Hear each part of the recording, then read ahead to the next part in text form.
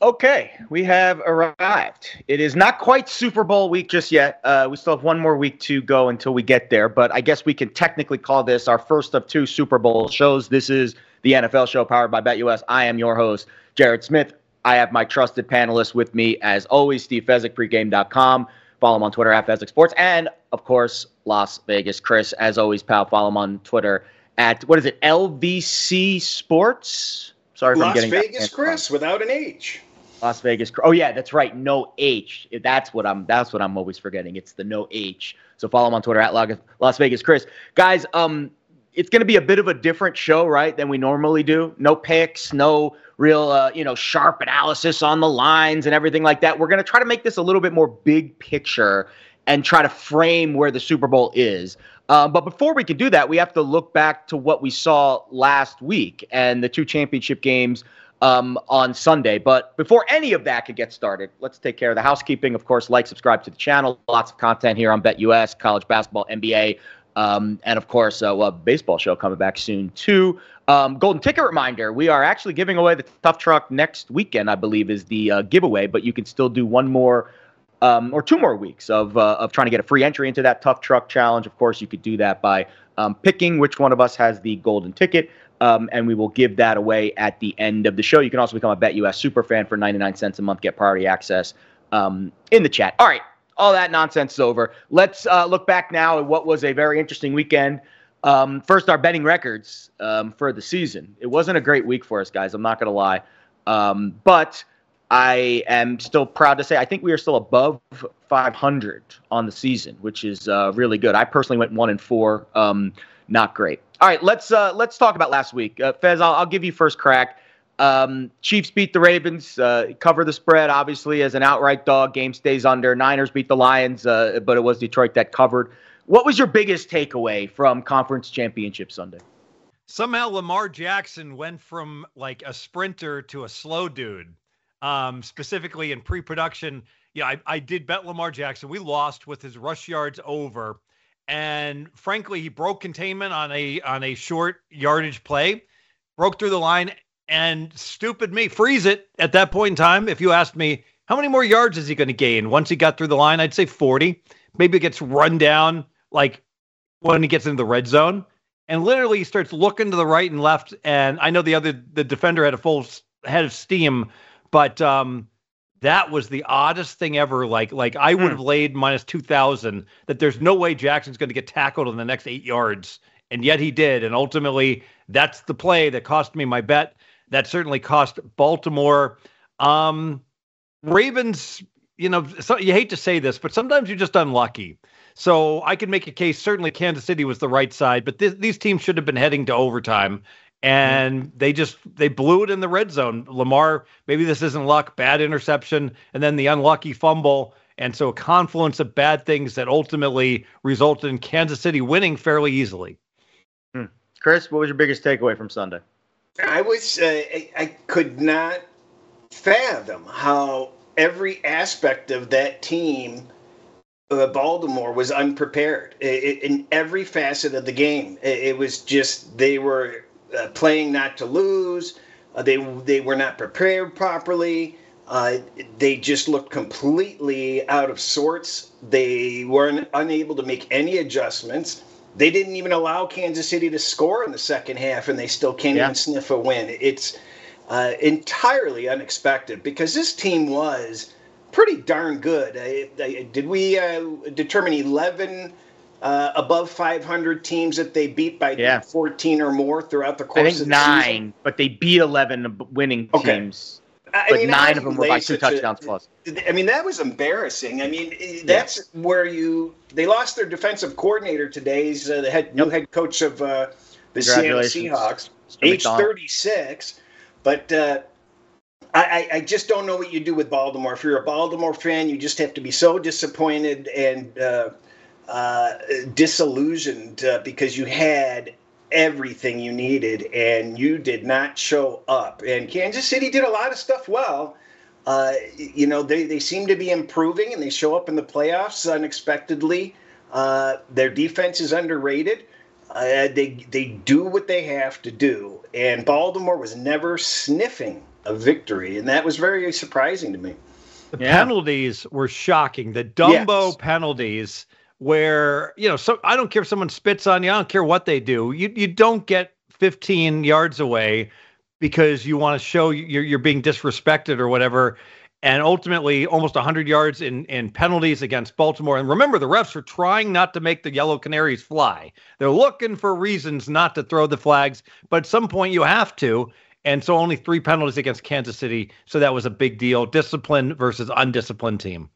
And they were always egregious. I mean, there was no disputing it. They were horribly stupid, dumb penalties by veterans.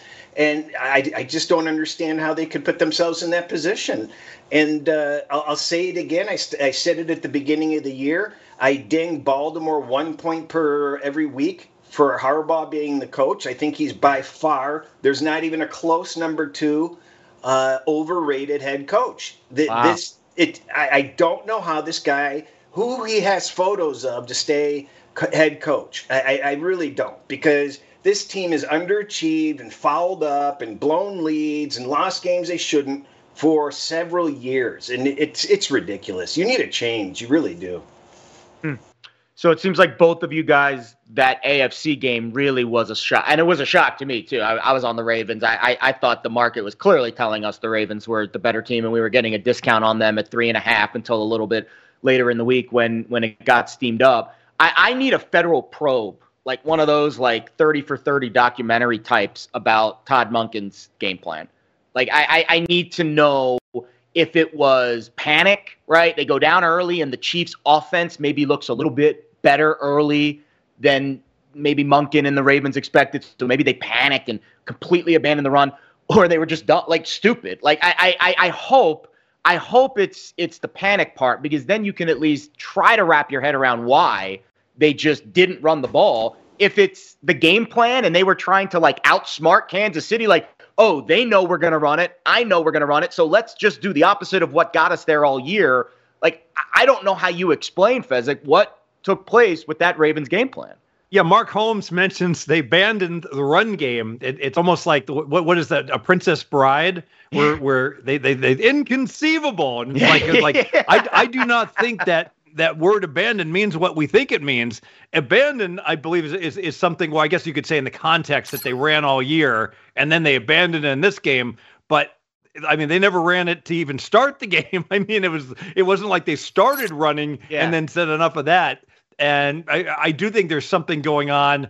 And Las Vegas, Chris, you mentioned it. Harbaugh, too big for his britches, and like it's like they know that we're going to run, and we know they're going to put 8 guys in the box. But because they know that we're going to do this, we are going to adjust and throw the ball more, but they know we might over-adjust and throw the ball more. And so they know that, and now they're going to be looking out for the pass. They know that we will know.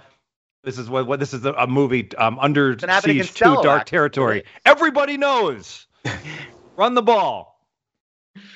Yeah, that was my biggest takeaway. All right, Chris, I'll give you a chance here. We didn't talk about the Lions game. We can if you want. Or we could just completely move on from it and erase it from the memory banks, like the Men in Black flashy thing. I'm actually extremely pleased with what happened. Okay, tell me more. A diehard Lions fan, I realistically did not believe that the team was Super Bowl worthy.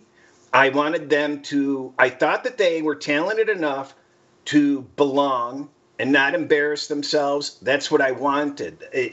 You have a team with a kicker that can't kick. You have no secondary. You have the 3rd youngest team in the NFL.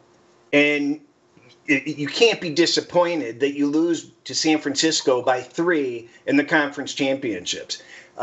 All the people that I know that rooted in Detroit are just moping and moping and moping. I'm like, this is great. This is absolutely, you wanted them to face this adversity in big game situation, because if they had gone in to play Baltimore, we didn't want to see that game anyway.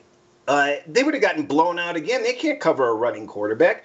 And if they went in and played Kansas City, I think you've got a big coaching mismatch there. You've got a personnel that has unbelievable big game experience. Revenge mode would have been for Kansas City.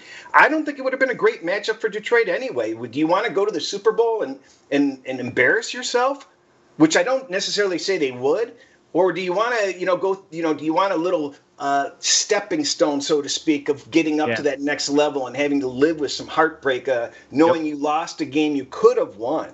So you've got Ben Johnson coming back. This tells you the character of this team, that they're building something special. They're in the top 10 of available cap space. They've got their coaches basically staying for the most part. Great offensive line. The future's bright. This isn't a one and done type of situation. I agree.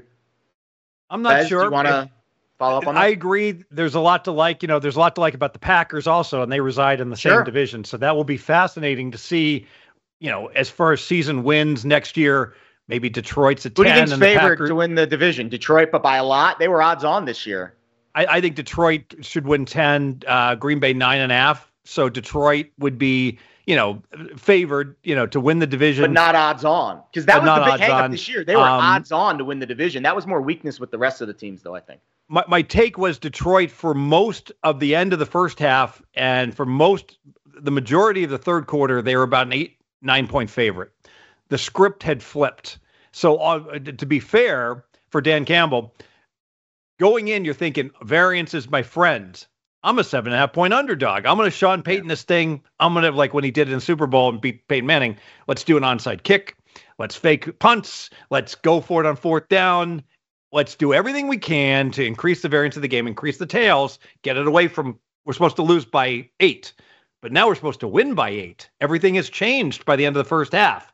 Now we don't need to take unnecessary risks. I know he's done it all year long and that's his mantra, but he was correct at the end of the half.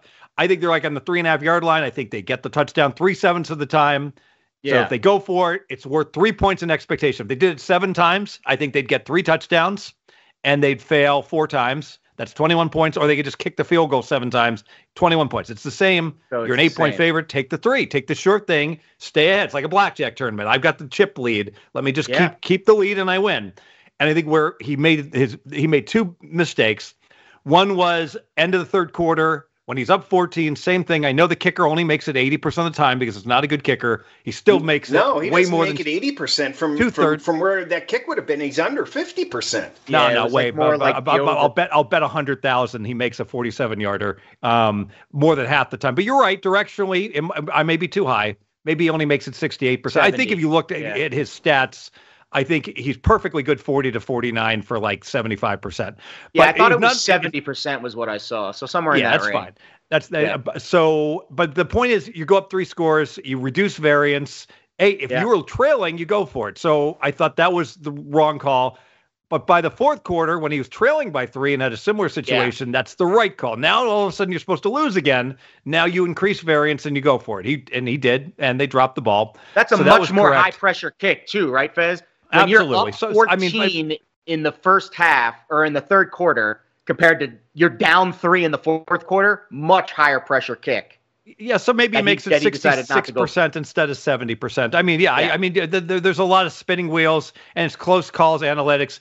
But the bottom line, I've been preaching this, I'm shouting at the rain, literally they're on the goal line and someone has to come on and say, I'll explain why later. You cannot run the ball. I'll explain later. You got to throw. Unless you are 99% sure you're going to score. Right? Or really kick 93%. It on third down.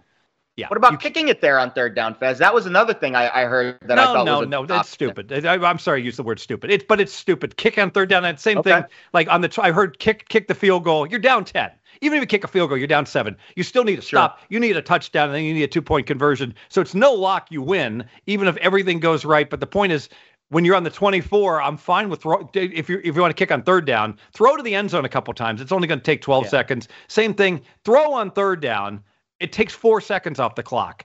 And when you think about it, it makes sense. If you bet San Fran on the money line and you've got the ball on the 2-yard line in the red zone, you're like, please, God, kick the field goal. Thank you. I could lose if you score a touchdown. I'm probably not losing if you kick a field goal. But you can't run the ball unless you're going to make it over 90% of the time. And guess what? No one is ever going to make it over 90%. And these guys are too smart for their own good. We see this all the time. We see coaches call draws on 3rd and 10. I don't care how open the field is. It's never right. It never works.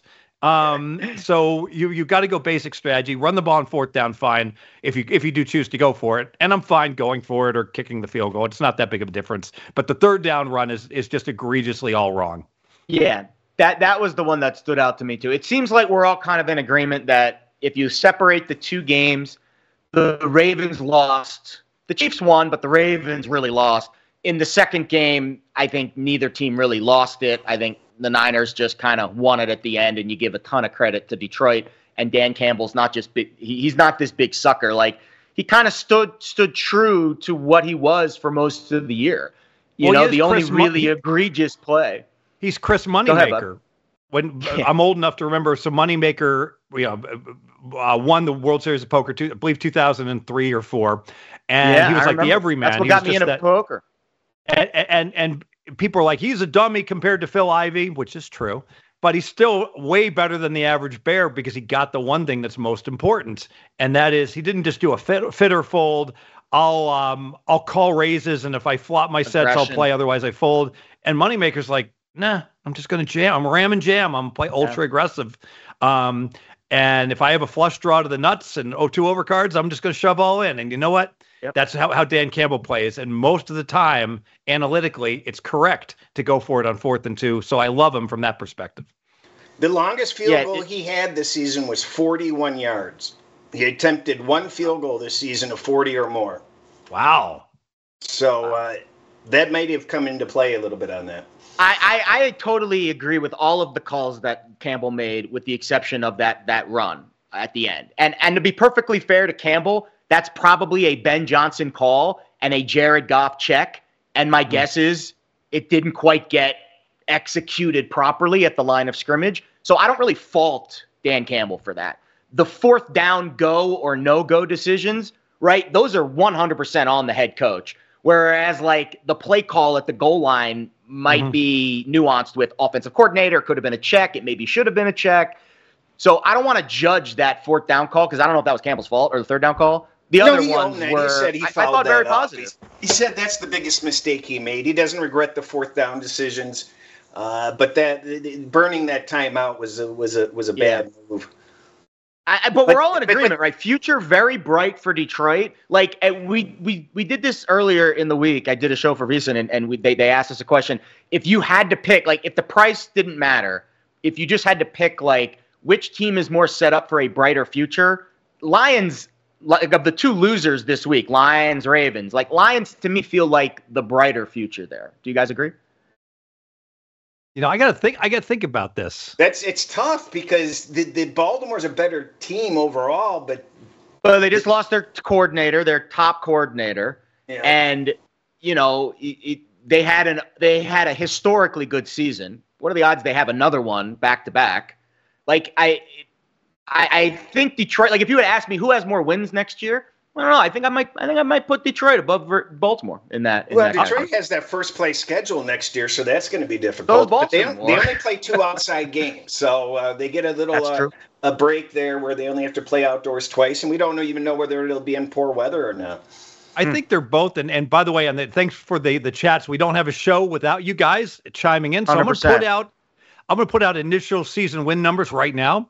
I'm going to put Detroit at 10, and I'm going to put Baltimore at 10. So I think spot on. I think they're pretty equivalent. Obviously, really difficult division for Baltimore, but that division's going to be no getting cupcake. Tougher maybe for the Lions. See what the Bears do in the draft. Exactly. So heads up, who you guys got? Baltimore, Detroit, and also, do you think 10 is too low, just right, or too high for those teams? I'm going to guess the chat room probably is going to say it's a little bit too low. Yeah, we got a poll here. Did Dan Campbell blow it? And 58% say yes. And again, I don't think that's the right take. I mean, I voted no in the poll just when it popped up. Like, I don't think he blew it. Again, you could question that 3rd down run, but I don't know if that was his call. I don't think it was. It was Ben Johnson's call. I don't know what happened after. And they're largely I mean, they're largely busted at that point. I mean, they're down 10. Okay, so the ESPN analytics are going to... They're desperate at that point. They're desperate. Even if they score a touchdown, they're a massive underdog to win the game, even with the three timeouts. The first three decisions you mentioned. The real backbreaker in that game, everything else is kind of noise, but the two dropped passes by Reynolds were just brutal. Brutal.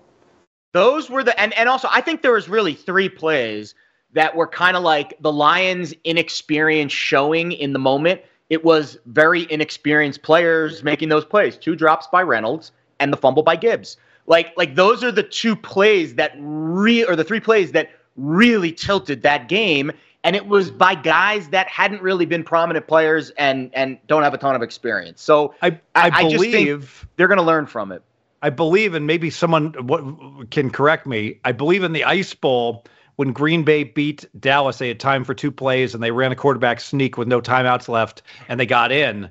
And that would be an example. Yeah. If Jeff Pugh had stuffed that on the half-yard line, that would have been like the greatest game's over, like loser call of all time. And Bart Starr did not get in by much, so. Thank God they didn't have Twitter back then, right? They would have Lombardi would have gotten eviscerated on Twitter back in '67, right? All right. I think that's a good place to tie a bow on the championship weekends. Again, we spent about 15, 20 minutes kind of digesting what we saw and where we see things spinning forward for the losers, right? There's 2 teams, and usually that's what the conversation. I always laugh the day after big games when I turn on the TV. Most of the conversations, especially the NFL, it's a Sunday night, Monday morning quarterback. It's always more focused on the negative stuff about the loser than it is the positive stuff about the winner, especially when the Cowboys lose and it's one of those prominent teams. But it is important to kind of digest what we saw, figure out how to frame the market accordingly, and then spin it forward. So let's spin it forward.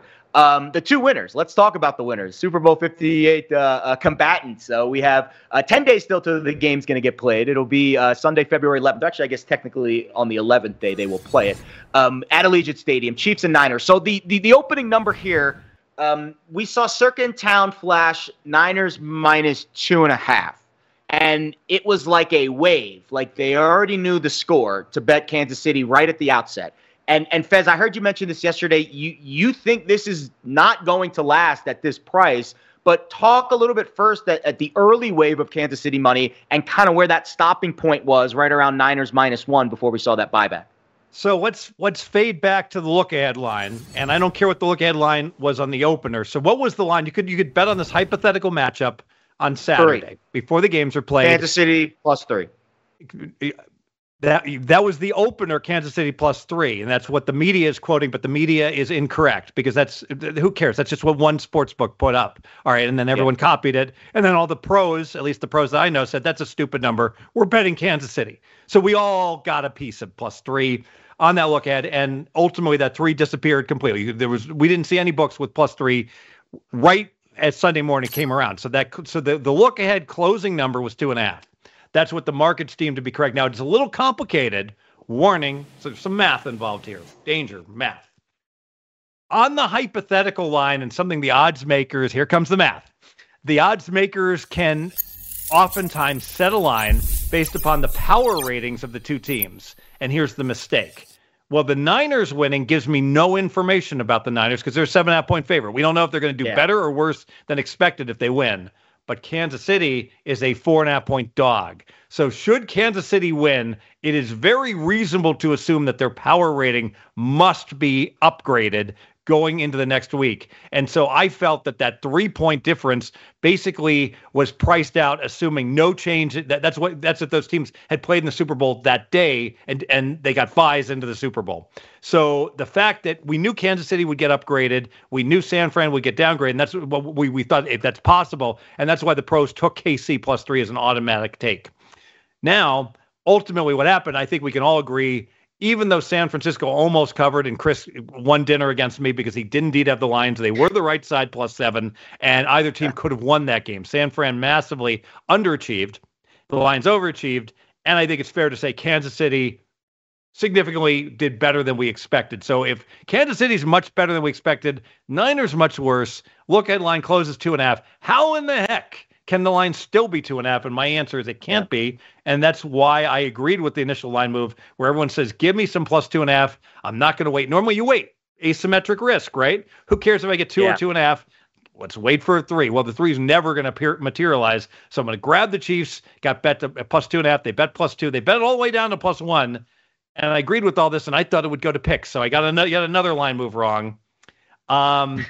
Flash is asking, have the lads seen a more evenly matched Super Bowl?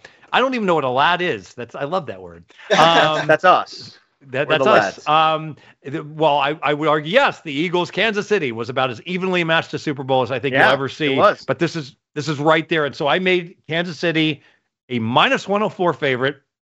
Take back plus 104 San Francisco. Basically, I said Kansas City's going to win this game 50.6% of the time or something like that. And I'm just amazed. Here we go again. All the money came in against the Chiefs. Last week, anti-Chiefs, they closed plus 4.5 and they kicked Baltimore's butt. And now here it comes again. All this money against the Chiefs. I get it. The Niners have been the better team all year long, but we're in the playoffs now and the Chiefs have been not just better, but the much better team in the playoffs. And I'm shocked that the Niners are back out to a 2-point favorite. I ask you guys, do we have books that let us open up teasers that we can leave open for like months and months? We wanted to get someone to post the Hall of Fame game number, right, Chris? How do we get someone to post the preseason number for us to tease ahead? Yeah, with an open spot, and I'll carry it for 8 months. I don't want to get against a credit book somewhere, or against a sports book that allows me to keep it open forever. Because people would obviously say, well, if Kansas City's a really good teaser, you just tease it with the total. What the problem is, both these totals up or down are crappy teasers, which I would love nothing better than to get a gaming license and to book any teaser that includes those totals. And the best evidence I can give, if you look at the alternative lines, if you bet over 41.5, you're not going to have to lay minus 280. You're only going to have to lay like minus 230 and vice versa if you choose to go under 53.5. And that's why I cannot make a teaser a best bet on this game, despite the fact I love the Kansas City leg in the teaser. Chris, I had the most degenerate teaser known to man last week. I did a 4-leg teaser on the San Francisco-Detroit game, and I actually hit it. Oh, you mean all 4 ways? I went all 4 ways. That is a pretty 13 points, and under 65.5. It landed 65 was the only close call. Now, when you played that, did you put them in together, though? I put them all together. So did you get paid handsomely for what was the payout? You're laying juice in that situation, but I had it was multi-purpose for me because I felt really confident about the sides, and I was essentially hedging under that I was trying to get off of. And I figured I could protect myself from it going over that 4th leg, and that's how it worked out. You're going to get mad at me. A degenerate one. You're going to get very mad at me. The guys are going to kick me out of the Sharp Union if I don't say it. And by the way, I used to fight with Andy Iskoe about this. So Andy Iskoe, a really good guy, Vegas legend here in town, used to identify games that he would play what he called both side teasers. And he didn't get any benefit for it. So if a game was pick 'em, he teased both sides up to like +6. All right. Because he said it's very likely it's going to be a very close game. And I used to scream at him. Like they're so anti-correlated, Andy. It's like just tease team. If team A is playing team B and you think it's going to be a really close game, tease team A with the team C and team E and team Z. Right. And also team B with these other teams. But don't put A and B together, because the second, if you tell me, hey, team A covered the teaser, now all of a sudden teams B's chances of covering the teaser go down significantly because there is no chance team B won in a blowout. And so when they remove that portion of their tail, again, danger, math, lots of math. In general, never tease opposite sides of a side in the same teaser because of that negative correlation. I agree 100%. Use different teasers. Let's tie this back to what we're seeing in the market, guys. I love the tangents, but let's try to figure out, are we going to see a pick at some point over the next, let's say, 7 days before really, right? Like, is there like kind of a checkpoint for you guys where, like, if the market doesn't move by this point, it's probably not going to move. Like I'm just trying to like frame the way that the market moves during a Super Bowl bye week compared to, let's say, the week of the game. I don't think it's coming off two. I think it's going to stay to one well-known winning gambling service, or at least certainly winning very much before this year, gave out San Fran minus 1.5. And these guys are not dummies. They're a huge syndicate. They bet big. They win big. Dummies. And they were laying 1.5. So if it was going to go to pick, how stupid are they that they like, oh, let me cut in line to get to this and be able to lay my minus 1.5 and give it out to my clients. So I think the lowest the Niners can get is minus 1.5. And like I said, there's no way that the Chiefs can ever get to +3 because the pros, Mark Holmes says, I've been wrong on line moves in the playoffs. Spot on, Mark. Although I did, to be fair, the game I got wrong in my betting, I did get the line move right with Detroit because it did go to 7.5. So I did get that. I did predict, that at 7 that the Niners, would see action. Yeah, 7 was a good bet on the Niners. Like anyone that laid San Francisco flat -7, I thought you made a pretty good bet. I'm going to say 7 was beat the closing line. I'm not going to go as far as to say it was a good bet because I watched the game and they never had a sniff of covering it. Yeah. When I say good bet, I mean like in terms of the bet you made compared to the closing number. That's what I mean by good bet. You didn't make a winning bet. You made a good bet. Flash is coming in saying great question and like I love this whole Flash's boardroom. How do I get into that boardroom? This is the first time Flash has watched the show all year. I haven't seen you in the chat room all year. I am volunteering to be like the lowest guy that gets into that boardroom. I will make the coffee, Flash, if I can somehow find my way into your boardroom. Stop. Let's do it. But to answer the question, which is your final prediction is this number never reaches pick, doesn't even reach Niners -1, 1.5. It trades between 1.5 and 2.5. It would not surprise me if it gets to 2.5. There's no chance it goes to 3. But I'm going to say if it gets to 1.5, there's no chance it now goes down to 1. So it's going to be, and this is why this is the one time a year betting exchanges are never going to become popular. They don't have nearly enough offerings. They don't have nearly enough things that people want. But the one time of the year to make a bet on with the betting exchange is the Super Bowl, where literally it's painted to everywhere. Do you want to pay like, $1 for your gas or $10? Do you want to lay $1.10 or you want to lay $1.01? I think I want to lay 101. So that would be my recommendation for this being the ultimate, what we call island game of the year, where there's only one game and one event going on. And I think it's going to stay a solid 2. Chris, do you agree with that market? It would have flipped. I thought that they would run it up to 1.5 to see if, because I think people would want to do something teaser wise, some way, somehow on both sides. So, that's, but I agree with Steve. I think it pretty much settles there. I'm a little bit, I don't know where that total is going to finish. I mean, that was my follow-up question. We discussed it briefly that we thought under just based off of your model, right? Like your model says under, but tough to go under in a Super Bowl.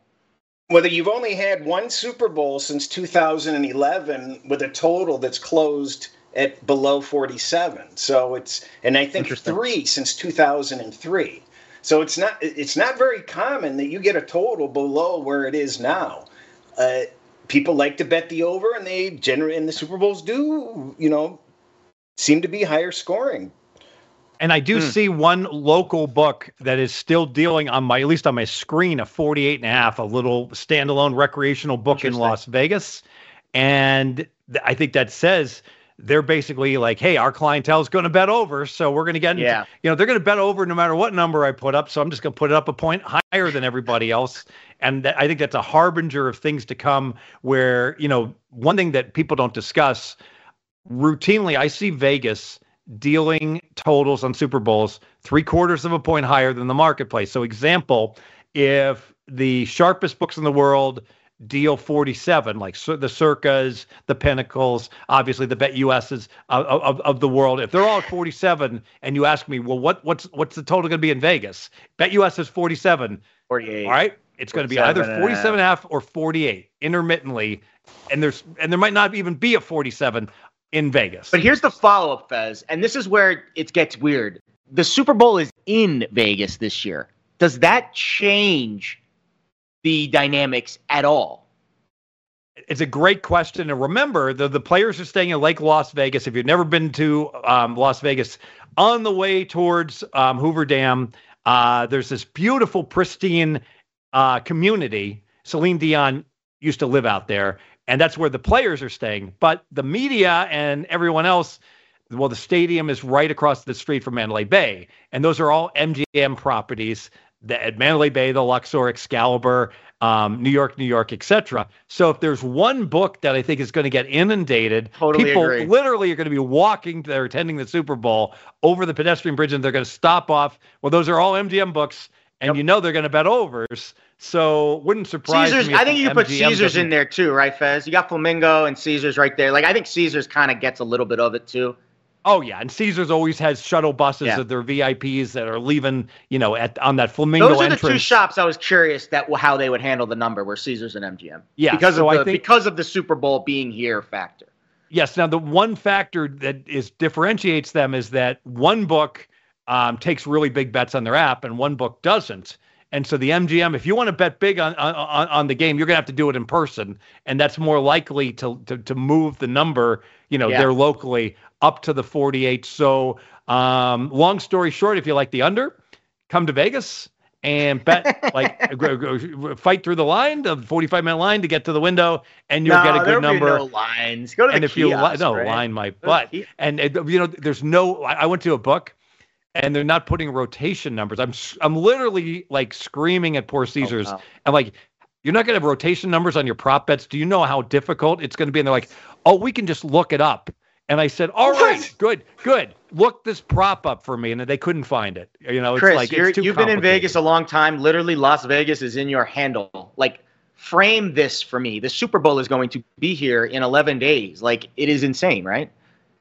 Pure insanity. It used to be come to Vegas and have a great time. Now, you know what?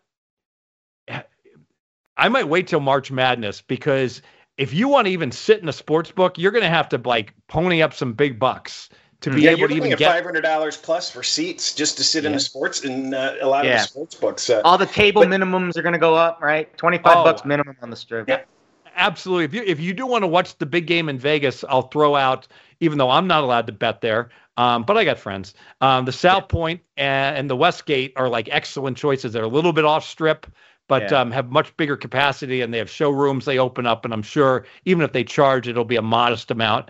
As opposed to if you're gonna take in this game at a Bellagio or an Aria or a place like that, you're gonna have to pay handsomely to get a seat in a sports book. I think what we'll miss the most is how before the DraftKings and the FanDuels used to pump these props out on Monday mornings.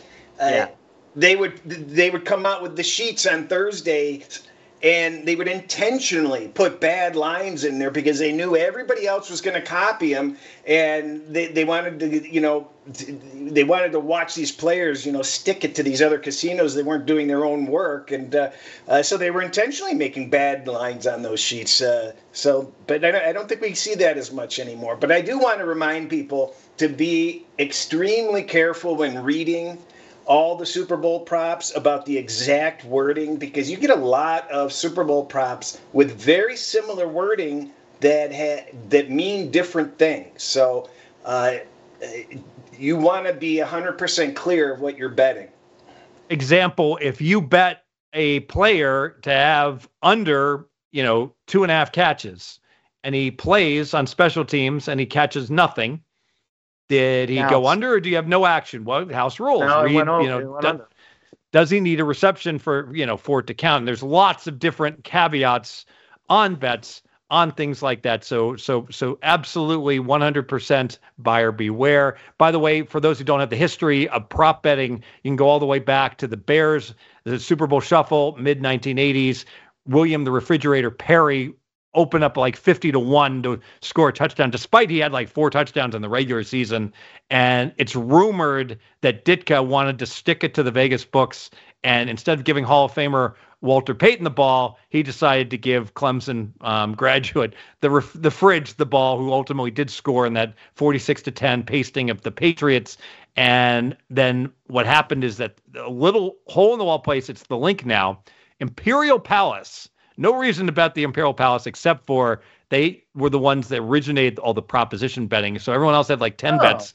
They had like 200. So you go up there, and Jay Kornegay was, running the book, and then he moved over to the Westgate now. And so that was the place to go. And on the board, lead pencils, they'd write all these hundreds of props that you could bet, and they took it over to the Westgate. And so like Chris was mentioning, the Westgate used to be first to market on Thursday, where they'd come out with all these props, and everyone would not do any work, and they'd just copy every one of the props. So what the Westgate would do on their board, on their electronic board, they'd have it written correctly, but there'd always be a typo. There'd always be a typo on the written sheets that they would hand out to, and other books would pick up. And like one time they famously said, which will happen first? Will the Rams score first or punt? But instead of punt, they wrote on the sheet punt twice. So people put in there, guess what? Greatest show on turf is probably going to score before they punt twice. So they stuck it to every book that was just copying off of their sheets. Yeah, I could do a whole podcast on just the history of me betting the Super Bowl and kind of the things that I like to look at. I think the good place to take this conversation now is some of the myths and some of the trends and some of the things that we are going to hear over the next couple of weeks. And if it really matters or not, right? Like we heard it last week with Sean Smith, the referee, has this crazy record against home teams. Well, didn't really matter, I think, in terms of how the game played out. I don't think Sean Smith really had a deciding factor at all in that game. So let's get into it, right? I think one of the things that I always hear is just, the experience factor and the coaching and that kind of situation. I think that is something that matters, but you're going to hear a first-time quarterback, Brock Purdy, playing in a Super Bowl. Kyle Shanahan has been there before. Obviously, all the Chiefs have been there before, but a lot of those Niners players aren't on the team that were from that Super Bowl run a few years ago. So let's talk about the experience of the coaching staffs and how much you think the experience of a certain staff matters or not when you are getting ready for a Super Bowl. Well, you do have the father-son combo with Shanahan and McCaffrey's kids on the same team trying to do it again. I thought that's pretty interesting. I certainly think it's an advantage to have gone through the whole 2-week schedule. And obviously, and Andy Reid is the master of doing well off the bye anyways. And the distractions, advantage Kansas City comes to Vegas every year. So that's an advantage that, although they probably just fly in, and I don't know if the players, even go out. Well, they probably never stayed in Lake Las Vegas before. I'm guessing that has never happened. Yeah, and I think that mitigates the whole Vegas impact because I agree. There's two very modest casinos. At most, there might only be one now that's open in Lake Las Vegas. It's not a place you can really get into much trouble. They can't gamble anyways. The NFL said no gambling. The players, even former players, can't bet on sports. They can only walk through the sports book. The former players can bet casino games, but the current players can't bet anything. I can't bet Baccarat. I can't play. The current players are not allowed to gamble on anything. The former players can bet on the table. The NFL sent out a long memo. It's kind of funny to me because last year I don't think they sent out the memo, but did they realize last year that Arizona is also a legal sports betting state? But that's neither here nor there. The NFL sent out an entire memo of what the current players and former players can and cannot do while they are in town. Interesting. Can they it go doesn't out? have any impact on the game? I don't think. Can they go out to in excess nightclubs like till 3 a.m. during the week? Probably, right? Well, when you're out at Lake Las Vegas, reruns of Matlock is the highlight of what you do. They're doing they're going to play the MASH finale the night before the game. Everyone's going to watch. It'll be movie night. All right, the referee decisions last week, right? Who is reffing the game was a big part of the discussion. Let's talk about who is refereeing this game. Bill Vinovich, our friend NFL Ref Stats, gave me a full scouting report on Vinovich last night. They would describe him as a let him play kind of referee. Offensive holding penalties, big decline with his crews. He averages about 9.5 penalties per game. That's what he called the last time he was in the Super Bowl. It was actually the Chiefs-Niners game. He was at 9 penalties for 69 yards. So talk about the officiating, guys. How much will the officiating play a factor in this game? Can we glean over, under Chiefs-Niners? Is there any edge with Vinovich on the call? Well, it used to be one of the biggest advantage plays was penalties under. Exactly. I'm old enough to remember playing penalties under 13.5 at Stratosphere when the market number was Wow. 12.5, and 12.5 was way too high. But the market. I hope we get a 10.5. I think 10.5. I'd bet under here. Well, that's the number. 10 to 10.5 has been the number that's been trending, and I think you're right. I think spot on, Jared. I think if you get double digits, you go under. Kansas City only had 3 penalties last week, and the crew is told it's not about you. It's all about Taylor Swift, of course. I mean, about the players, and that's all that matters. We went a whole 45 minutes before we made our first Taylor Swift reference. I think that's impressive. Taylor Swift cash is at minus 220 being discussed, but I could only bet under on penalties. And sometimes you can get a rogue number that if they deal 10, and then instead of making it like they get cute, instead of making it each team 4.5, they'll make each team 5.5, and all of a sudden, under 5.5, starting to look pretty darn attractive. There's a great meme out there where they're showing the 2 great power couples celebrating after the game, and it shows Taylor and Kelsey hugging, and then it shows Mahomes kissing a referee. It's actually pretty cool. It is a funny graphic, but I mean, the Ravens did that to themselves, right? All right, so I think the Vinovich angle is something that is bettable, right? We do this segment, bettable or forgettable. I do think if you get a 10 or a 10.5 on a penalties number, I think Vinovich's style leads to a natural under there, and that's kind of the officiating I see in the game. All right, what are your favorite overall general trend props that you like to look at in the Super Bowl? Fez, I know for you, the second half total and how it compares to the first half total is a go-to every year. But the numbers this year, because of the opponent that the Niners are playing, might be a difficult handicap. Yeah, I'm really disappointed right off the bat for 2 reasons. One is the game's pick'em or close to it. So what's the problem with pick'em games? Who's going to have more yards? I think I'll make San Fran a tiny favorite. Who's going to win the third quarter? Niners, tiny favorite. Who's going to win the fourth quarter? Niners, tiny favorite. Most first down, Niners, tiny favorite. It's like that Buffalo Wild Wings, roughing the passer. He tramples him, roughing the passer. Hit him low, hit him high. Niners, modest favorite on every single prop that you can imagine that is, going to parallel the game. First half line, Niners, small favorite.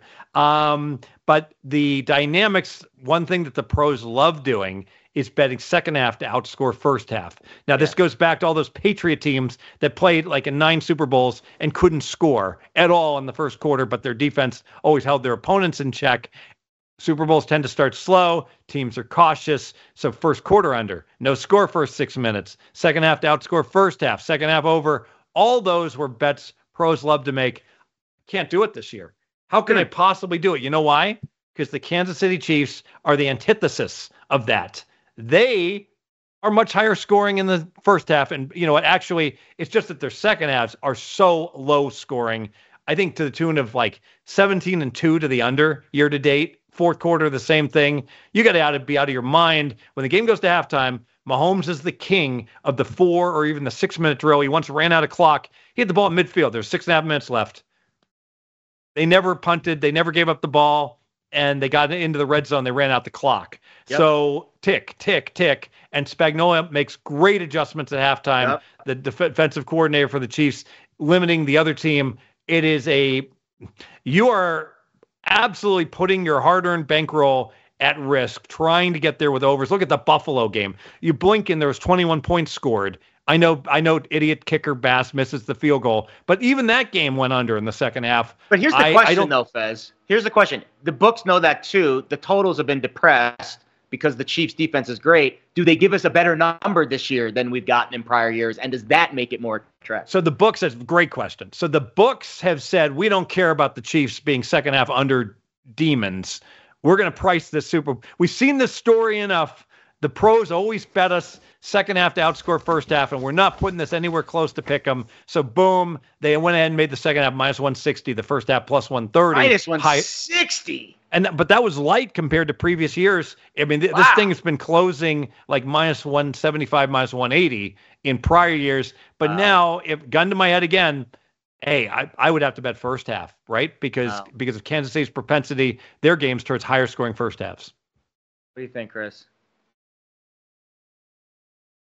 What do you think, Chris? Anything on this one? No, would you I'm stay going away back and this year forth. for? I think I'm in an odd position because I have a heavy Kansas City future, but I took heavy San Francisco money line positions, and I have a position on the total that's significant, but I think I like the other side. So I'm wrapped around all different directions, and I'm glad we have extra time for this game for me to work my way through the and unwind where I'm sitting with everything. Yeah, Garrett, can I is talk a interesting little to- about the coin toss? Yeah, I mean, it was on my list of things to get to, but if you want to go now, go ahead, bud. Toss it You away. know- Tails never fails. Is that the strategy? I'm going to put out I'm going to put out a cautionary tale about don't listen to the talking heads when they talk about prop betting. You talked to Jay Cornegay back when he was at the Imperial Palace. I and others were a thorn in his side before it was cool, before the Rufus Peabodys of the world came in and started betting 300,000 per game on all these props at the Westgate on Thursday night. We absolutely specialized in prop betting. And what drove us crazy was when the media would say, should we go heads or tails? And the reason it drove us crazy is obviously, you're just going, it's like roulette, red, black. It's just completely random. Some have argued that the coin is not fair and perhaps tails should come up ever so slightly more because of the weighting of the coin. But is that true? It is true. I don't know. Chris thinks it's true. I can't be 100. It's obviously it can't be 50%. It's not a true fair coin. So it's something there should be a slight bias, but I don't have possession of the coin being used to go ahead and simulate it. But I can tell you this: as in the lab, like doing toxicology reports on the metal type I love of that metal. toxicology. It's funny. But the coin toss, where the big edge is not on the stupid coin landing heads or tails. It's how the coaches would go ahead. Now, if you ask me, will they call the road team heads or tails? Well, that's not random. That's predetermined. So if you get that information, that can become a great bet. Also, who gets the ball first? Well, we've seen this throughout the playoffs. Most of the teams defer now when they win the coin toss, but teams have gone a little rogue this year. For a while, the Bengals were taking the ball, and then the Packers started taking the ball when they won the coin toss. Times. Then the Lions. So how good is that? The Lions, they win the coin toss, they're going to take the ball. The Niners win the coin toss, they're going to defer. Lions are going to get the ball first. So boom, that was like the best bet ever, like in that Sean Payton in the Saints Super Bowl. The Saints were going to go ahead and get the ball first. It was the Seahawks-Broncos one too, because every game that year the Broncos took the ball, and every game that year the Seahawks deferred. That was the Peyton Manning Broncos historic team. So as pros, we would literally bet who's going to get the ball first. And it would be like the greatest bet of all time. And people, these dumbos, would be debating whether it would land heads or tails. It's just a big joke. Who does Clucko the chicken like? Like literally big joke. We're not even trying. Well, this is like the greatest advantage play ever. Having said all that, both teams defer. So the only bet that you can make that's good, if you can find, will the coach defer? Bet that he will defer, and I hate to ask you to lay 1,000 to win 100, but it's still a good bet. Both coaches are going to defer. Chris, what's your favorite prop bet for the Super Bowl over the years? Changes from year to year. We actually had the penalties over a couple of years ago because the crew averaged such an asinine amount of penalties per game. I think we took over 9.5, and the crew had been giving up 16 or 17 penalties per game. And I think they fell one short by halftime. I think they were at 9 at halftime, and it did go over. But, for me, I focus on the alternate lines. And I like to focus on any props or any wagers that you lay a heavy price. Because the public beats those down. People want to bet. They don't want to lay big. They don't want to lay big prices. And so a lot of these bets are going to come down in price. Yeah. Over time, they want to take the plus money, on this and on that. So traditionally on Saturdays and Sunday mornings, I'm just taking a lot of heavy juiced bets, whether it's on alternate lines or the props themselves. I don't get involved like Steve all week long or all 2 weeks long, chasing them down, all day, all night for the various props. Because Saturdays and Sundays become so chaotic These guys can't keep track of anything, and they have so much money coming in anyway. They don't care. So you're going to find stuff that's off. If you haven't done one thing and you start betting the Super Bowl stuff on Saturday, you can be out of money with a hell of a lot of money as a bankroll before the end of the day. And then you'll regret that you don't have money left over on Sunday morning. Yeah, and even scalps, it wouldn't be unusual that you're going to see like a prop where you can bet plus 110 on one side and minus 102 on another side and just lock in, 8-cent middles. You see it all the time. Alternative spreads where like, Purdue's playing Ohio State and that total versus number of pass yards for one of the quarterbacks in the first half, that they pair those two. And then if they get the total wrong, no one knows what that total is going to be, but then that total actually comes up on that game, that college basketball game, and you're like, well, now it's easy to price. We know exactly what the numbers should be, and oftentimes it's mispriced. My personal least favorite cross-sport prop is golf. I hate cross-sport golf props, and here's why. Jared, you have a really good golfer golfing. What's he going to shoot on Sunday? 68. You have a really mediocre golfer. What's he going to shoot on Sunday? 72.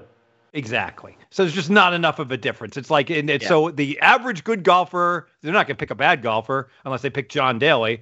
So he's going to get lined at 69. Sharp fifth grader can price this. And people tried. Now it's different if they price how many birdies will he get. Now we can number of birdies for a player versus receptions for a wide receiver. Now we can have a talk. But if it's just what he's going to shoot for a round, that's a time burner. Don't even bother. You're never going to find anything Westgate of any. Do Caitlin Clark. I saw Westgate drop a Caitlin Clark one. I'm sure we're going to get a lot of Taylor Swift cross props. The problem is the regulated books probably won't get, activated in time for a Taylor Swift prop, but the offshores obviously will. So here are my two favorites, guys. I have two bets that I make every Super Bowl. The first one is, will the game be tied after 0-0? I bet the yes every single year. The second one is the shortest touchdown, under 1.5. I bet the under every single year. 21 out of the last 30 Super Bowls, Fez, have gone under 1.5 shortest touchdowns. That is a 70% rate. I saw one of the shops here in town minus 145 on that under 1.5 shortest touchdowns bet. I don't know. What do you think about that number? So again, warning, here comes more math danger. Get King Yao books. I think it's called The Science of Sports Betting, but I could have gotten that title wrong, but it's YA''O King Yao. And he has a little chart. And this is cool. And he shows you what percentage of the time this exact prop is good. And it really comes down to the total. It comes down to the total number of touchdowns that we expect to be scored. So in this case, our total is 47. We expect a little more than 3 field goals. So we'll take off 10 points. So we'll get 37 points expected from touchdowns. And that would be right about five, a little more than 5 touchdowns, right? Five, maybe 6 touchdowns.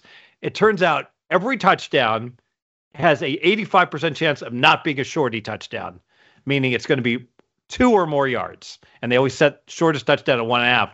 And so you take 0.85 times the number of touchdowns is the probability you don't win this bet.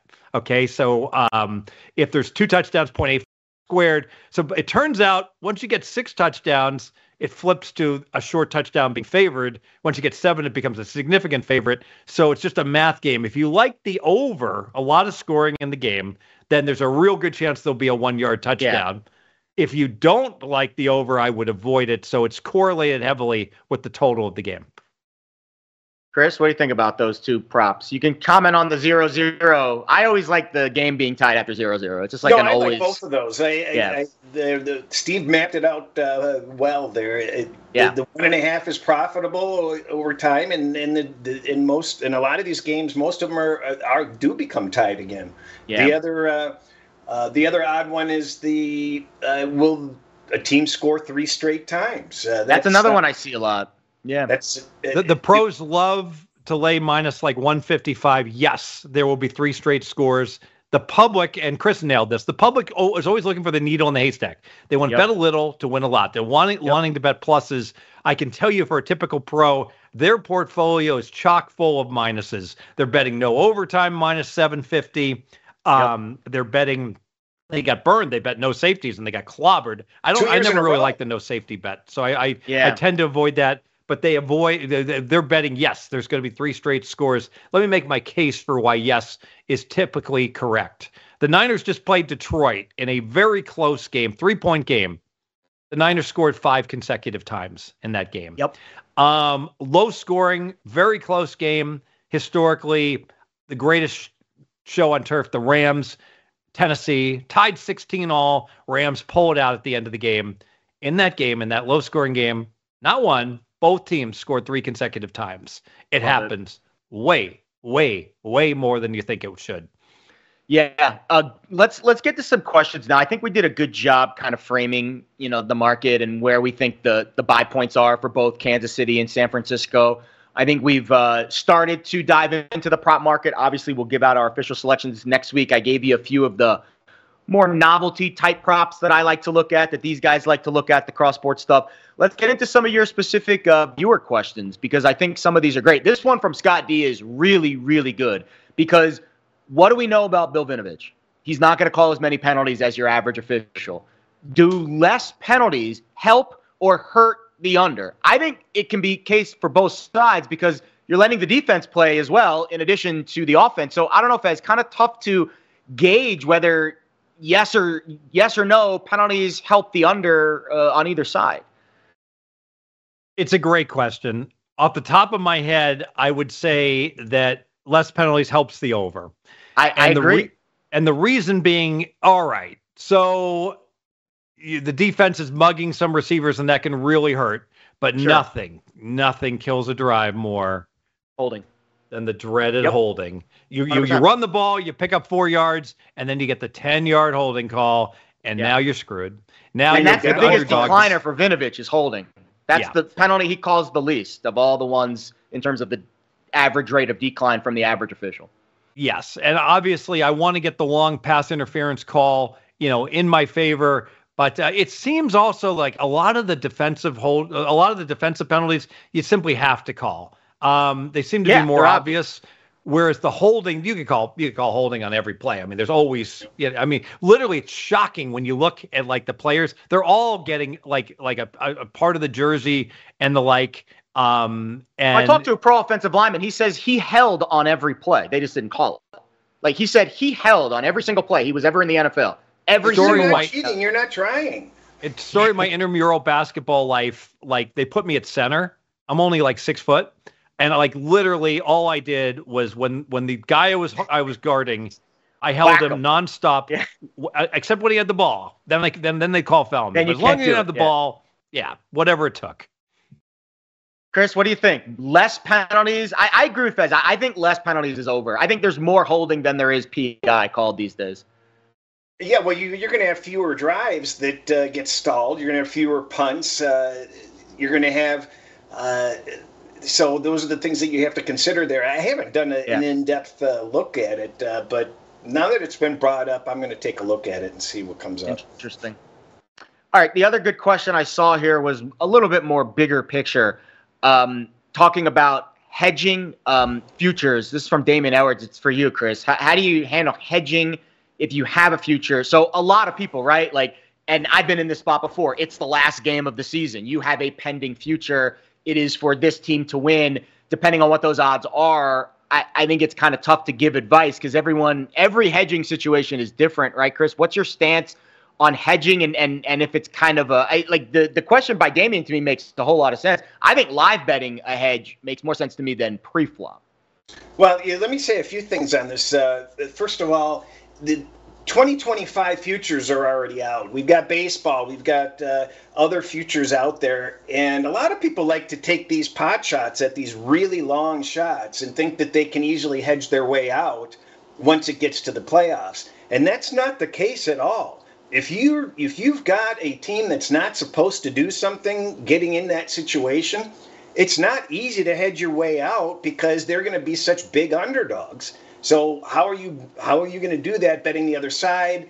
You have to get very creative to unwind yourself from that situation. So something to consider before you throw too many darts at those long shot futures. It's a good advice. As far as the hedging, I must have spent 30 hours actually working on my Kansas City to win the AFC hedge last week. I ended up with about 25, 26 different bets against it. But the important thing about hedging is there's a couple of things. You don't want to really do it unless the hedge itself is in itself a good wager. You don't just hedge for the sake of hedging. You don't want to give up value. You want that hedge to be of value by itself. So that's one thing you want to do, is try to search for opportunities where that's the case. Me personally, I don't want to buy back and use a hedge in a manner that I can't win. So if I've got AFC to win the game, I'm not buying Baltimore at the money line. There's no way in hell that I'm going to reduce my investment and guarantee profit without the opportunity to have used some sort of a point spread differential where I could have won both. And I did. And I put myself in the exact position I wanted to be. If Baltimore had scored that touchdown instead of pumping in a field goal, I would have hit the mother load. That's exactly where I wanted to be.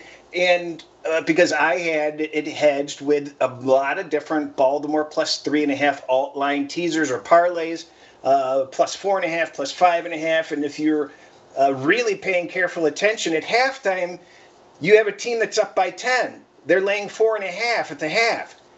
You take Kansas City for a lot, because if Kansas City loses that second half, more than likely you're going to be in a position where you're hitting that 1, 2, 3 part. So you can actually protect your hedges also. And the worst thing that I ever did, I'm really in the penalty box. The final drive, the in-game betting, had Kansas City minus 3.5.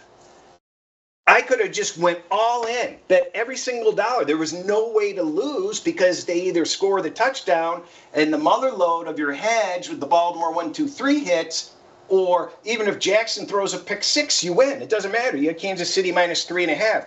So a hedge, not only can you use a hedge to hedge your bet, but you can hedge the hedges. Hedge the hedges. It can get really complicated. Yeah, you're going down a deep well of inception there, Fez. What do you think about hedging? Okay, let me caveat this. I believe strongly I have an advantage over everyone else, because I have drafted a chapter in what will be my book one day on this very topic. All right? So I'm going to pull back the curtain, and let me say this. Hedges, I agree with Chris. I don't like making negative expectation bets. I abhor it. But you can bet. When you're betting the Super Bowl, if you have betting exchanges, you're laying like if you have enough outs, you're laying minus 101. It's basically, or minus 102. It's basically free to make hedges. You're paying pennies on the dollar, so your transaction costs are so small. So warning, here comes the math. All right.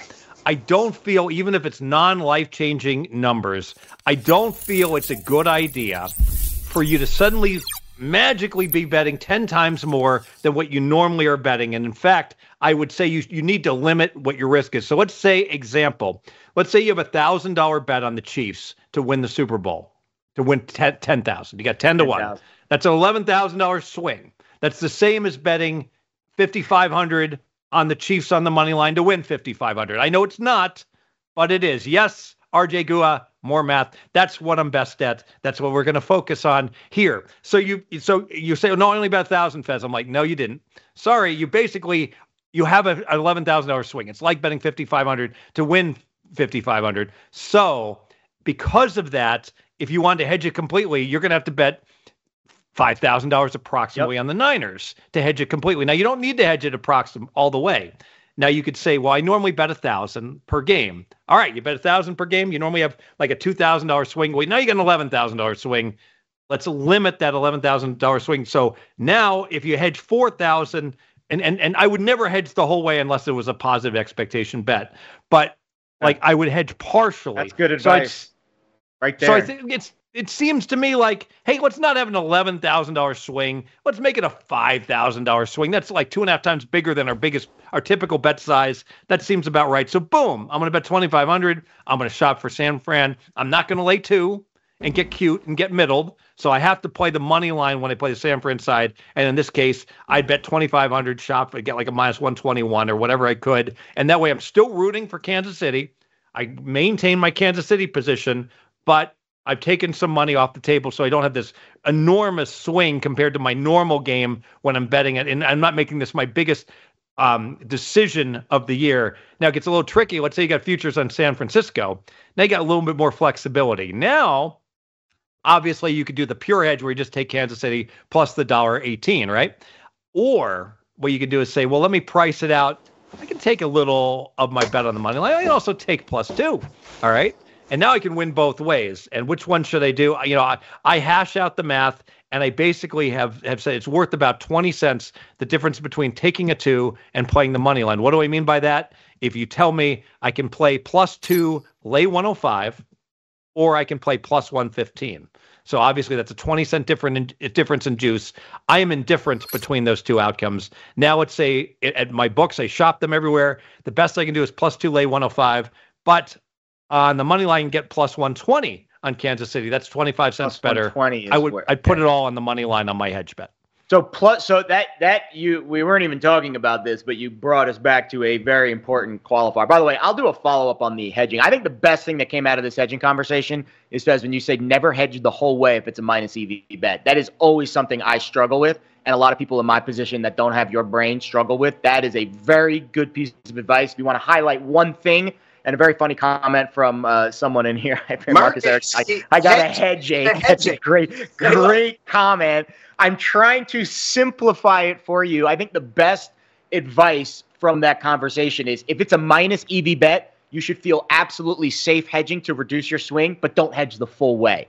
I think that is probably the most actionable advice from that conversation. Another piece of actionable advice that Fez just kind of stumbled onto that I was thinking of that I was going to ask maybe next week, but I guess I can ask it now. +2 or money line? It feels like a little asymmetric risk, guys, because if it goes up to +2.5, all right, no big deal. Or if it goes down to +1.5, all right, no big deal. But that money line price you think is +120, Fez, that you think the money line is worth it?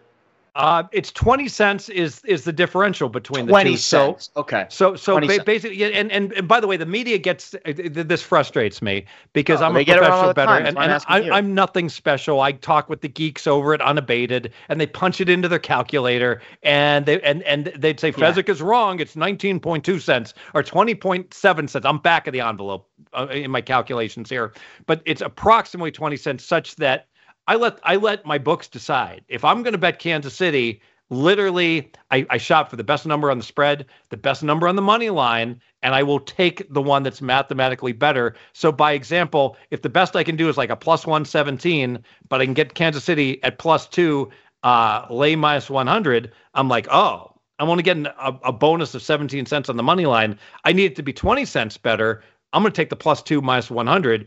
But in the same scenario, if now the best I could do was +2, lay 105, I'm like, oh, I'm getting 22 cents better playing the money line. Yeah. It's worth 20 cents.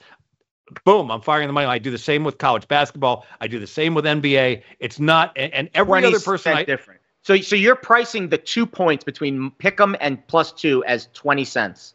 Yes. And so everyone else out there gives, and frankly, this is what happens when you have people that they're not pro sports, but they're just guessing. They're not math people, though. They're not actuaries. That's the difference. Well, they didn't waste 8 years of their life studying all this math. Exactly. But the thing is, you don't have to do the math. It's like blackjack. You can just know I have ace-7, the dealer has a 9, I hit. Because the books tell me to do, and then the books will lay this all out for you. You can look up the charts. Like I said, Unabated does it the best that I know of, and just follow the chart. And as opposed to, you hear this all the time. People say, "Oh, when choosing between the two, I will always take the money line, or I will always take the points." Both answers are egregiously wrong. No, you take the best mathematical value. Price, Chris. Do you agree with that price there? So if the Chiefs are +2, but the money line's +125, I should be hammering Chiefs money line because it's a 25-cent difference? Well, yeah, there's nothing wrong with that. But for my personal preference, I'm not going to do it because I'm not going to wash out without being able to win. My focus is I have to hedge a Kansas City to win the Super Bowl. Yeah. So I wouldn't take a 0 to 2. because there's just not enough probability of it making a difference. I'm going to find alternate line value, which there was. There was 25-cent differences on the alternate lines 2 days ago when I looked. On your example, Jared, you said +2 versus +125. So a +2 lay $1.10 is a terrible bet versus a +125. That's 50, that's only a 15 cent. That's a 35-cent straddle. 35-cent difference. Sorry, one the other way. And so that would be and it just by the other example, like you would never want to bet, and people do this all the time. You would never want to take like a San Fran and take them, minus 140 on a money line. Minus 125 or something. You never would want to pay 30, and people would I see this a lot. People will play minus 140 on a money line versus laying two minus $1.10, and so they're paying 30 cents for those 2 points. And it's just not worth it. And I'm gonna honestly, I wrote this down. So I have a list of isms from these two guys that I've tallied over the course of this 21-week journey. That one's highlighted and starred because I always struggle with the price difference between a +2, +1.5, or money line. What's the difference there? And it looks like based on where this game's going to be traded, we are going to have to make that decision throughout multiple points this week, where we'll vary between +2, +1.5, and where the money line price is, because we might get a flow of money that messes with the money line price, but the spread price doesn't change until later, or vice versa, where the spread price changes and the money line price maybe trickles down later. So having that gauge of numbers, I think, is really important to help you frame the market. That was very helpful. Chris, do you want to follow up on that before we move on to the next question? No, not really. Just my only differences are that I'm weaving alternate lines in, and there is value to be found, but it's just it's more difficult for the average person to be able to do. Steve and I are fortunate enough to have 20+ outs at any given time, plus a network of friends. So we're always going to have the best lines available some way, somehow. So we have a little bit of a different perspective where it makes a little bit of a difference, or all the difference in the world, quite frankly. So you have to know what your access is, and you have to know your values. All right, off topic for a minute here. A couple good kind of random questions that are non-Super Bowl related. Wavy Womack, this one, I feel like Wavy's asked some good questions over the season. This one feels like it's right up both your guys' alleys. Which sports book would you recommend contests for the upcoming season? I know we got a long way to go, but it feels like a good off-topic one. Any contests that I cashed in the Golden Nugget contest this year? Tim Murray and I were tied for 6th. Had a nice little cash there. I like that one. It's smaller, a little more cozy. Obviously, Circa's the big boy. What do you guys think? Number one is overlay. You want overlays. So Circa Millions had a guarantee for 6,000 entries, and they only had 5,200. That trumps everything. So that would be my go-to spot. Having Dumbo too. Dumbo Contestants is fantastic. So all things being equal, if I can be in a DraftKings, apologies to the state of Iowa, but if I can compete against only people from Iowa and in a contest, that's my kind of Iowa contest. People are going to come after you, Fez, for that. There you go. If you're a college and pro expert, the Golden Nugget is excellent because it's one of those rare contests that has both of those sports incorporated. Yes. I also love contests where I get a time advantage, meaning the proxies say you need to put in your picks by Friday, but my deadline's Saturday at 4 p.m. or 11 p.m., so I get to play with literally 24 extra hours of information advantage to the player. I never thought of that. Chris, has that factored in for you with contests? You're in town, you get an extra day on the proxies. That's an interesting one. Yeah, of course. That's always a little, but that can backfire too, because I've had years where my not this year that just ended, but last year my Superbook record was horrible, even though I had an extra 7 hours of information available to me. So it made no sense. But it's important for me, I think it's better to spend more money in contests with fewer people. Because the more people that are involved, you can't fight the variance. There will always be the Chris Moneymakers. People are in, but if you have 3,000, 4,000 people in when you have 5,000 in Circa, you're guaranteed to have 70% as the winner. You 100%. Have to hit 70%, and good luck on that. Yeah, that's why I like the Nugget. This will be controversial. If you have like a bankroll of $5,000, I'm not a big believer in the peanut butter approach. Don't make it a JOB where it's like every 45 freaking minutes, I've got a different contest deadline that I've got to go ahead and figure out what to do with the Westgate, and then the Golden Nugget, and then the Millions, and then the Circa Survivor, and I've got one entry in each. You know what? I would play 4 Millions and I'd play one Survivor, and all the deadline is 4 p.m. on a Saturday, because we've seen this tried and true that people with jobs that get busy miss deadlines, and they just can't devote time, and they have family emergencies to have try to have one deadline, all things being equal. If you're not like a professional contest player, Circa's perfect every Saturday, 4 p.m. I will say this from just a pure, not expectation perspective, but enjoyment perspective, Survivor is the greatest thing in the history of the world. The Circa Survivor, 9.3 million. It's like Willy Wonka, too, right? Easiest to hedge too. Easiest to hedge. And how easy is to hedge? All you gotta do is contact me. Say, Fez, my entry is worth $50,000. You want to buy 10% of it for $4,000? Sure. It's like you're going to take a haircut. I'm not going to give you $5,000 for it, but 80 cents on the dollar, absolutely. And ultimately, that's what I did with L.A. Jones this past year, and wound up with a 16% share. And he got more advice on who he should take than he's ever going to want to have the rest of his life, the last 5 weeks of Circa Survivor. You should just become a consultant. Both of you, I think, in your later years, instead of this content grind, you have to do shows and be on camera all the time. Just do the consultant route, right? Where you just get paid to give your advice without having a ton of people reach out to me, but I'm never going to help them out with telling them what to pick. I'll always give them questions that they need to ask themselves so that they can come to their own conclusions, because I think it's a bad idea if you're going to reach out and expect somebody to hand you a team or something of that nature, because you're subconsciously looking for somebody else to blame. What you need to be able to do is just a little gentle nudge to evaluating what games to rule out, which games might be good that you want to try to find a way to be involved in, and you get people to think on their own and eliminate or add appropriately within their own thought process. Well, what's interesting is I completely disagree with this. It's like I would like nothing better if I make the World Series of Poker November 9, the final 9, to get Phil Ivey to play every single poker hand for me. And like, just shut up, Fez. Phil, tell me what to do. You're the best at this. And so the idea of, and ultimately Chris is right.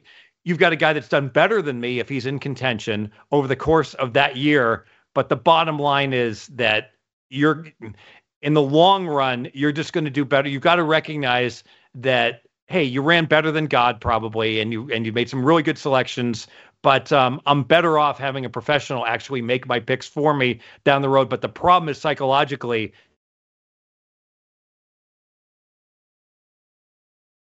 I think we might have lost Fez there. He was talking so fast. But you know what? For me, just burned through his bandwidth. Go ahead, Chris. Put a bow on this. He's used a lot of bandwidth this show. He really has. But you guys are getting mad when I talk too much. Get some more comments on Fez here in the chat. Come on. The number one most important thing to me when these people reach out is that they are all panicked, and I don't want them to get out of their element, so to speak. I don't want them to change anything. Because I think it's the worst thing in the world is to consult somebody that's not on a roll. Why do you want to disrupt your flow? I mean, it's okay to ask for some strategic advice and stuff like that, but I always tell people, listen, you're manic. Stop, slow down. What did you do 3 weeks ago? Go back to those habits and that structure of how you laid out your week. And just push out the noise. Stop thinking about it and just be you. And people have had a lot of success doing that. It's been good results. Well, I've said this to multiple people in our space and on this podcast many times. Like the biggest reason why I've had a successful season, little variance, right? Little good luck, but I have two really smart people that I get to, and multiple others that have been nice enough since we've started to do this. Friends of yours, pros in the industry, local people here in Vegas that have reached out to me and given me advice on how to play certain things, and the network of brain power at your disposal. It's more than just who are you on this week? Like that is cheap. Like that's everywhere. But the process that these guys give you and how their brains work and how the hamster wheel spins. All right, Fez, you're back. I'll give you one last chance to tie a bow on this before we say farewell for the day. I think you need to measure your expectation versus your enjoyment. You know what? I live on a golf course. I never jump over my fence and start screaming at people. You're losing golfing today. Ultimately, it's how much fun is the contest? Do you need to go down there and put in your picks in person? Is it a grind or is?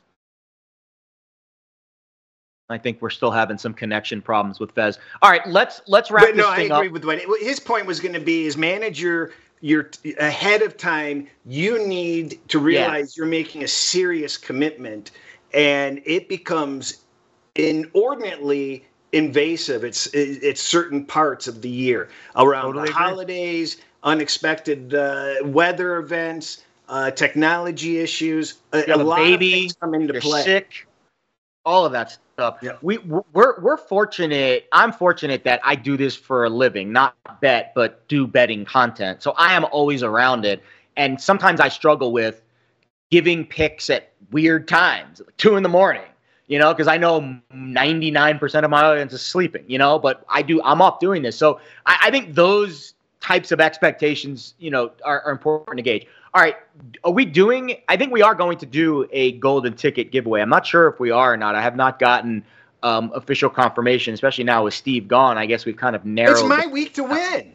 It is it's obviously the week that Fezzik's not here in the chat. That's when you're going to win. Trust me, it's my ticket week. It's your week. All right, how about this? Anyone who picked Las Vegas Chris to win, if you are in the chat, you should get the free entry into the top. I'm just going to make the executive decision that if you pick Las Vegas Chris in the chat, you should just DM BetUS and you will get a free entry into the Tough Truck Challenge. All right, Steve, you're back. I'm not going to let you speak because every time you talk, you go away. Let's just do the golden ticket here. Let's see which one of us is going to win the golden ticket this week. It's got to be Chris after all this hoopla back and forth. If it's not Chris, I am going to give it to Chris because this man deserves a win. He had the Lions game in his sights last week. They were a breath away from the Super Bowl. Here we go. Yeah, this is, guys, come on. It was like a $2 favorite for Chris to win it this week.